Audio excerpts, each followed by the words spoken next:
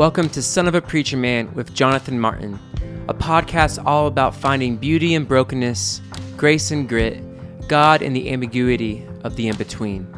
In a time in which so many religious institutions are revealed as toxic and unhealthy, walking away from some kinds of faith systems is not only understandable, but necessary. But are there other metaphors for what this process might entail other than deconstruction? One more time, if you don't mind standing with me, let's just go to our gospel text, John chapter 14. Always like standing for the gospel reading, John 14, beginning verse 23. Jesus said to Judas, not Iscariot, those who love me will keep my word, and my Father will love them, and we will come to them and make our home with them. Whoever does not love me does not keep my words. And the word that you hear is not mine, but is from the Father who sent me. And here's where I want to really focus our attention. I have said these things to you while I am still with you. But the advocate, the Holy Spirit, whom the Father will send in my name, will teach you everything and remind you of all that I have said to you. Peace I leave with you, my peace I give to you. I do not give to you as the world gives. Do not let your hearts be troubled, and do not let them be afraid. You heard me say to you, I am going away and I am coming to you. If you loved me, you would rejoice that I am going to the Father, because the Father is greater than I. And now I've told you this before it occurs, so that when it does occur, you may believe. Pray with me one more time. God, we just ask now that even in the same way that you promised us that you would not leave us orphaned, you would not leave us abandoned, but you said you'd send the Holy Spirit, the advocate with the Father, the paraclete.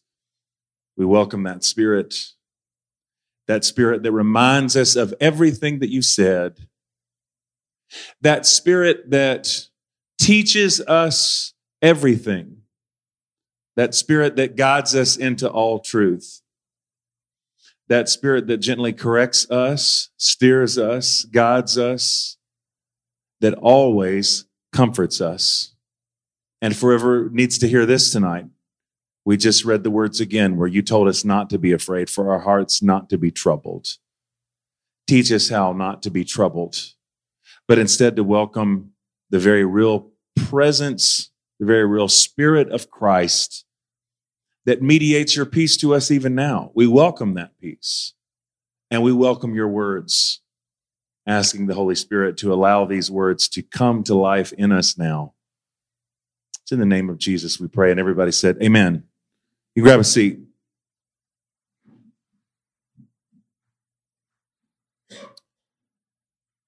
So tonight I want to give a little talk that, again, I feel like is kind of speaking to my people. As I was in South Africa, I was with one of my best friends in the world, Jared McKenna from Australia. Jared is an extraordinary human being, peace activist, award-winning peace activist. I spent much of the last 15 years or so living in intentional community with refugees under the same roof. And it's been powerful through the Love Makes a Way movement to see how God has used him in Australia. People who followed him know, I don't know how much you know about Australian politics. They're dealing with a lot of the same challenges and issues that we're dealing with here. But Jared's worked for prisoners on the island of Manus, where people have been in kind of just indefinite detention and deplorable circumstances, sneaking on and off of Manus. There's incredible stories about all that we've talked about on podcasts we've done together. He's just an amazing human being, not only my friend, but someone who I admire deeply. And we were teaching this class, and Jared said something almost in passing in class one day, but that we sort of jammed out in conversations that we've had all week. And I just keep thinking about it. And we were talking about, and I'll give some context here in a second. We were talking about the language of deconstruction, which is language that's used a lot right now. I think sometimes used in sort of confusing ways because deconstruction proper is kind of 1960s French philosophy. I don't know anybody who's reading those philosophers or really knows what deconstruction means in those terms that uses it now. But I think it's become popularized to mean, especially like in faith circles, especially for people I know who come out of more kind of evangelical spirituality, deconstruction is a way of sort of critically evaluating your faith and where you come from, deconstructing in terms of like kind of taking the pieces apart. And I think that can be good and healthy and right. I feel like I've been around a lot of people who've been deconstructing. I feel like that's very much my call. But Jared said something in passing that I thought was so wonderful, that he said, first of all, that deconstruction is probably not the most helpful term. What we need more is to be decolonized than deconstructed. But he went on to say, and I thought this, I promise I'll unpack all this, that maybe what we need more than deconstruction is transfiguration. And I've been thinking about that a lot these last few days. So here's my riff. I just read the gospel text where Jesus promised us the gift of the Holy Spirit. And the promise is, Jesus says, I'm not going to leave you alone. I'm not going to leave you orphaned. I will send the Holy Spirit. This is the very real presence that's at work in Jesus. The same power that raised Jesus from the dead is now been made available to us. This is the gift of Pentecost. Once again, but the advocate, the Holy Spirit, whom the Father will send in my name, will teach you everything and remind you of all that I have said to you. And I think something about being in South Africa this week around a lot of activists and around a lot of people who are doing really amazing work in the world in a context that's just different from here. You know, my friends who are Christians in South Africa right now are hardcore. And the ones who come from, like me, from a Pentecostal tradition are really hardcore in terms of the work that they're doing in the world. They're in the poorest communities. And there's wonderful, and even being around some of those leaders was such a humbling thing this week, but especially in a culture in which apartheid still looms so large, and seeing this radical, liberating work of the Holy Spirit, I just felt like I tapped into something again that I needed to see and to feel. It was good to be around Christians that are, don't get me wrong, they have issues like anybody else. They're working their own issues. They're working their own trauma. They're working their own pain, but that don't seem quite so constricted by those things, who are actually going about the work of bringing God's kingdom peace, God's shalom at work in the world. So I don't know. I feel like I'm giving a lot of disclaimers and I'm really not trying to wade into a thing. Like, here's part of what I'm struggling to articulate right now. So I feel like part of my gift, say it's a gift, whatever you want to call it, part of my calling in the last few years is I feel called to sons and daughters of the church who've been disillusioned and disenchanted and disenfranchised. Those are the people I feel most called to. If you've ever heard me teach before, I feel like it's not like a stock sermon. Like I feel like the word that God gave me that I've spoken a lot the last couple of years, I've talked so much about the road to Emmaus, those two disciples who in despair and desolation leave Jerusalem, because Jerusalem, which once was a safe space, which once was a sacred space, is now the ground on which they've seen Jesus of Nazareth killed. And so now it's not a safe space anymore. Once was a safe space, feels like a desecrated space. But so they leave Jerusalem, they leave institution, they leave temple, but it's precisely in leaving Jerusalem that they have this encounter with the risen Jesus. So I feel like my riff, I'm writing about this, by the way, my next book, which is long overdue, is largely about this. It's kind of a hopeful, I don't want to say spin, but like a legitimately hopeful approach. Like I actually see the Holy Spirit at work in that. And when I see some of the foundations, especially in the Western church, that are being shaken, I'm not discouraged by that. I think that there are foundations that need to be shaken. And I think I'm not trying to beg people to like stay in Jerusalem. You can have an encounter with God on the road. And that's kind of the whole motif, is this idea that in Jesus, we have the God who walks with you, even on the road away from God. Y'all can feel that can you feel that there's a giant butt coming, like, and all this? Like, this is stuff I feel like I talk about all the time. And so I'm so like there. I care so much about people that feel like they're on the margins of the church for any and all kinds of reasons. I'll tell you what my concern is, though. And I'll be honest with you, the fact that so much in my life in more recent years, I feel like part of what happened, I'm such a weird mix of so many things. And especially in terms of my own discipleship, I feel like a lot of the gifts that I most needed in the broader body of Christ, I found in the Black church tradition in America. There's this tradition of liberation. That's really what Jared and I were talking about. Teaching this week was a gospel that liberates. I found such liberation. I found a freedom movement. I became convinced that Christianity at its core has always been a movement towards liberation.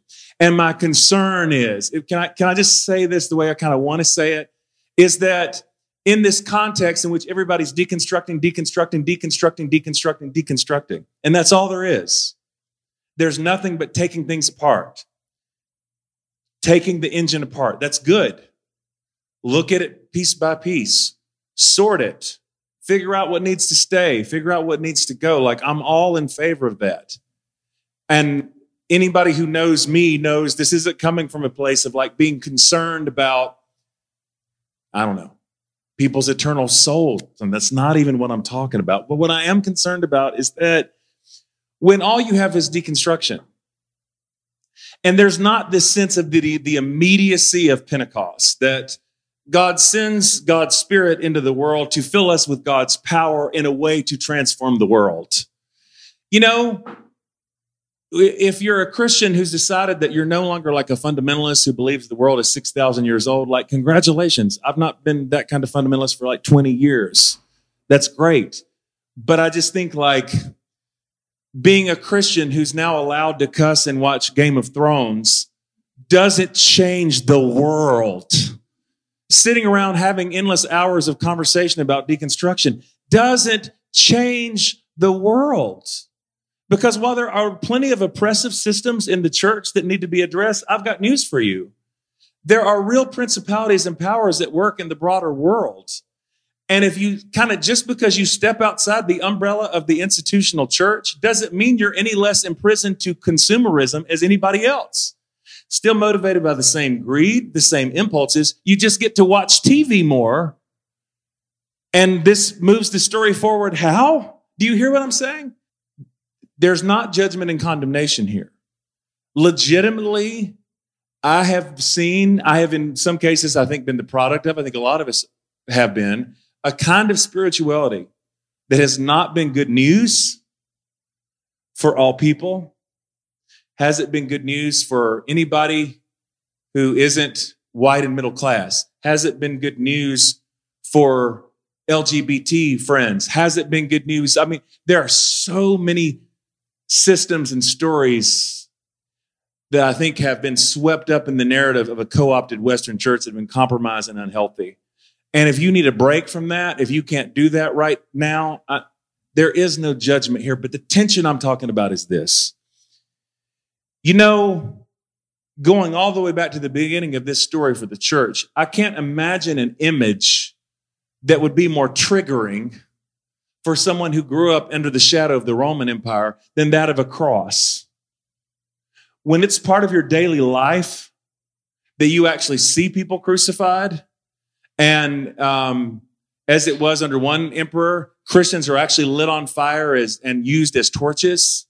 Do you understand how shameful? Do you understand how much reproach there was that was bound up to use the image of the cross at all? Nothing could be more triggering, more violent, more traumatic than the cross. And yet what those early Christians did is they used a symbol of trauma. They used a symbol of violence. They used a symbol that inevitably stirred up pain and shame just to think about for anybody who lived in these communities. And because in the case of Nero and others, they're being actively persecuted and were crucified in droves, it becomes an even deeper symbol of trauma and pain. And yet there's this idea among these early Christians that we're going to take this symbol of trauma and pain and we're going to transfigure it. We're going to subvert it. So what ought to be the ultimate image of trauma and shame and pain, we're going to own it and reclaim it and make it mean something else. Does anybody hear what I'm saying right now? That's certainly what I've seen in the black church in America. That's just not a world in which you hear a spiritual and people talk about being triggered by things. There's way too much actual pain. And there's way too much of a whole tradition that's bound up and that's invested in this idea that the pain that's even been inflicted by others who would reject us, we are going to take it, we're going to transfigure it and turn it into a symbol of liberation. I don't even know if I have a right to talk about these things as a white American male. I'm not trying to lecture anybody. I'm not trying to police anybody's feelings. What I am trying to tell y'all is that there is not only real injustice in the world, but at the bottom of that injustice is real, deep, systemic evil. And not unlike the disciples when they came back to Jesus after trying to cast out spirits out of a man, and they, there's that obscure verse that says, this kind only goes out by prayer and fasting. See, that's my thing, man. I'm just convinced that if there's not a deep, robust spirituality where we're actually shaped in the practices of the church, we're actually shaped as a people, I just don't think that we have what it takes to be light and to bring any kind of real social change in the midst of a world with this much pain. Does that make any kind of sense? I'm not doing this. I'm not shaming anybody. I'm not saying anybody's not is not holy enough. It's not like that at all. I'm saying if everything is traumatic and everything is triggering and there's no space to be transfigured. I have a lot of conversations these days about, Richard Rohr wrote this book, The Universal Christ. I was just at the conference. I thought it was a great conference. I love Father Rohr. But when Father Rohr talks about the universal Christ and the cosmic Christ, in other words, like the bigness and the grandness of the image of Christ, he does that as a monk who's been deeply shaped in the practices of a tradition. And I just feel like a lot of folks now want to skip to the punchline. Let's just all be friends and hold hands. But that's great. But if you don't have particular spiritual practices in your life, then inevitably you just get co-opted by other narratives. So again, I know this is a lot of inside baseball, and some people are watching and listening thinking you have no idea what I'm talking about. So feel free to just check out if you need to. But some people know exactly what I mean. Just because you've not been co-opted by a false narrative from fundamentalism doesn't mean you're not being co-opted by other false narratives. What I'm telling you, what I'm suggesting gently, precisely because I do think it is a dark time, and precisely because I think there are real forces that we're trying to stare down, and precisely because I do think the forces of evil and hatred and injustice in the world are very real, is that we need the real power of a real Holy Spirit in order to take these things on. And it's going to take something deeper. It's going to take something more grounded. The trouble with a lot of the conversation about deconstruction is that it's such a radically privileged one. This is what white people talk about sitting around drinking cappuccinos at Starbucks. Do you understand? Not everybody has that privilege of sitting in intellectual conversations, taking it all apart. There's still real work to be done. And that work requires power. That work requires the Holy Spirit. Am I triggering anybody to talk about the power of the Holy Spirit? Because it's good news. That's the reason why I'm feisty on this particular point. Because you're not going to sell me on a narrative that says the church is fundamentally patriarchal, colonial, and if I escape Christianity, I'm escaping that. I will tell you that those forces have been present in the church. But that is part of a church post-Constantine. Do you know the story of Constantine, the Roman emperor? I don't even know what I'm doing right now, except I'm having a good time. I hope you are. The Roman emperor who goes out and claims to see a vision of a cross in the sky. And he says, his word is, by this sign we will conquer. And all of a sudden, the cross, which is supposed to be a symbol of transfiguring, radical, self-sacrificial love, is now used as a symbol of war. There's a long history under Constantine of a church that's been co-opted by empire and everything else. But I'm going to contend, as long as I've got breath in me, that the Jesus movement has always been a liberation movement. It's always been. That the Bible story, rightly understood, has always been a liberation story. You can't talk about Martin Luther King and not talk about Exodus. You can't talk about the civil rights, better said, the freedom movement, and not talk about the biblical framework of that story, because it was everything. It was everything. And even among the work that has gone and is still going on in the struggle against apartheid in South Africa, oddly enough, because I know a lot of the oppression comes through colonized Christian forces, but yet I see it over and over again. It's always radical Christians. It's people like Bishop Tutu. See that around the world, who have the bravery and the courage and are tapped into that sense of spirit that bring that kind of like real change. So I'm not convinced that to walk away from the church, capital C, is to walk away from all those idols. I think those are idols that need to be named and need to be walked away from. Just like when Jesus cast out the demons in Mark chapter 5, he first asked the man, "What is your name?" I think there are some demons that need to be named. And some of these forces of oppression and injustice, they really do need to be named. I'm comfortable naming them. I'm comfortable talking about white supremacy as a stronghold that needs to be named. Needs to be named. It needs to be. But that's never been what the Jesus movement has been about. That's never been what authentic Christianity is about. I don't know. I feel like I'm saying a lot of things. But to bring back to this central image again, I'm not even taking too much longer. I just keep thinking about the cross right now. The way that the cross takes a symbol of trauma and transfigured it into something else, so that now no one else is able to weaponize that trauma and use it against you, because there's agency that's reclaimed. There's power that is being reclaimed. I always think, man, if people need to come apart, come apart. Like if you need to break down, break down. There's always space and room for that. But I'm also so hungry for a radical Jesus movement in our time. And I'm just convinced, precisely because the stakes are high and precisely because the injustice out there is very real, if we're all so fragile, and can I just say it that way? White people are very, very fragile. We're very fragile. And in this regard, I think we actually need to contextualize. Does it mean that some of us haven't suffered? Does it mean that any of our trauma or pain should be minimized? None of that. But maybe we should stop acting like the first people who've ever suffered. The first people who've ever been hurt. Maybe we should listen to the people who've been hurt in the most radical ways. And yet that's where I'm getting this stuff from. I'm not making this stuff up. When I sit under the feet of the great teachers, like this is what I get. Everything's triggering, and now you want to go take on injustice? Good luck with that. Because I promise you, and I think that's part of what Christianity at its best has its courage to name, that those principalities and powers that work in the world are in fact evil. They're powerful. They're strong. They are real. Those forces that we have to resist are very real. Is this making any kind of sense at all? Like that stuff is like very real.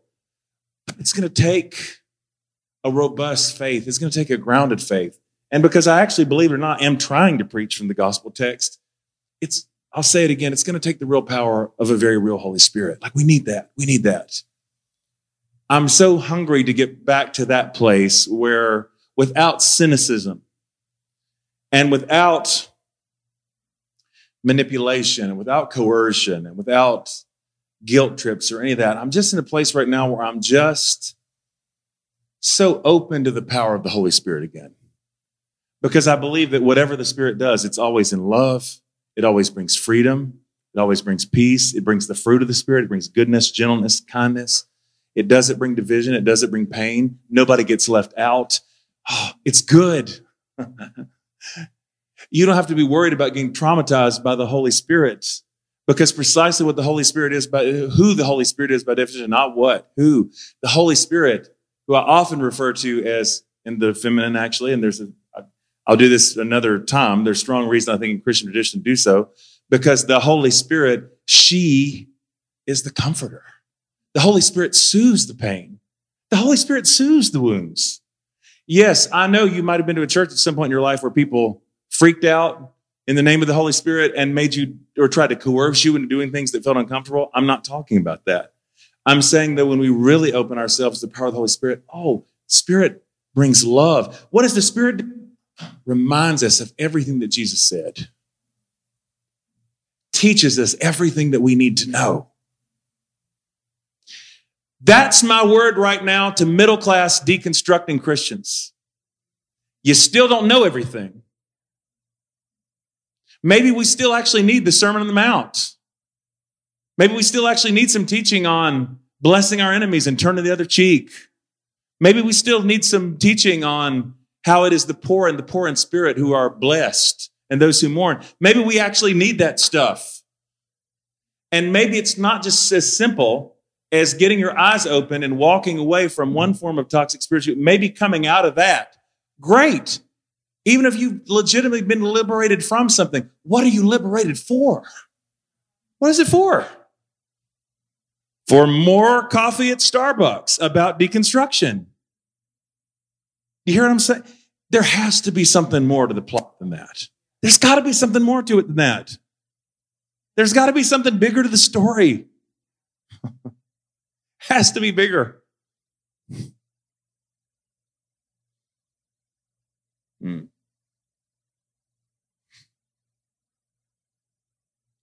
now these things are out on the internet. Like, Jonathan came back jet-lagged in a hat, and he just said all kinds of things. I don't think I'm taking this back, though, because I just feel this so deeply in my core. I'm wrapping up, I promise. It's precisely because transfiguration, the way that God can take things that are common, the way God can take things that are so broken and so ugly, and yet turn them into something. Oh man, there's just something about when you're able to reclaim the dark matter of your past and you're able to revisit. You can't do that overnight, by the way. I'm aware that takes a process of healing. But you know how powerful it is to go back to the places in which you've been wounded or hurt and to realize that those voices and those people don't have the same kind of power over you anymore? Like at some point, that actually is the goal.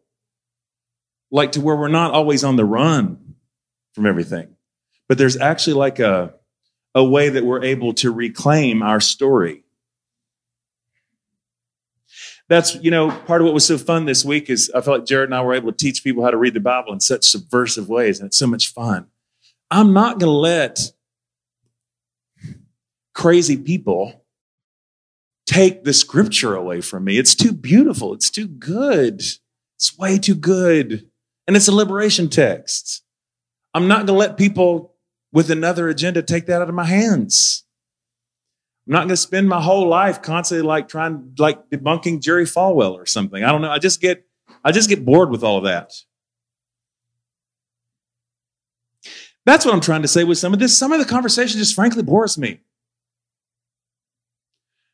Oh my God, I'm so glad that you are no longer in Sunday school and now you think you're so enlightened because you think that Jonah's a metaphor. Whoa. Is it 1987? Is this still a conversation we're actually having?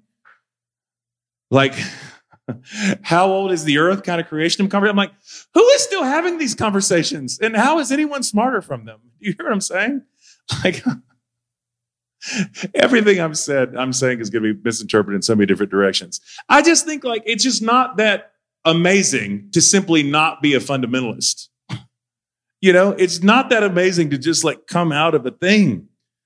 We still have to embody at least hopefully a radically different kind of alternative witness to the world. That's what the world needs. That's what we need. We still need to be transformed. We still need to be transfigured. And as much as I'm not a fire and brimstone person, I think so much of the kind of teaching people have gotten about sin is so toxic and unhealthy. I still do think this. We still do have kind of a fundamental bent towards self. And it takes the power of the Holy Spirit to liberate us from that bent towards self and to move into self-giving towards others and to the world. That takes prayer. That takes time. That takes investing in spiritual practices. that actually stretch us and challenge us.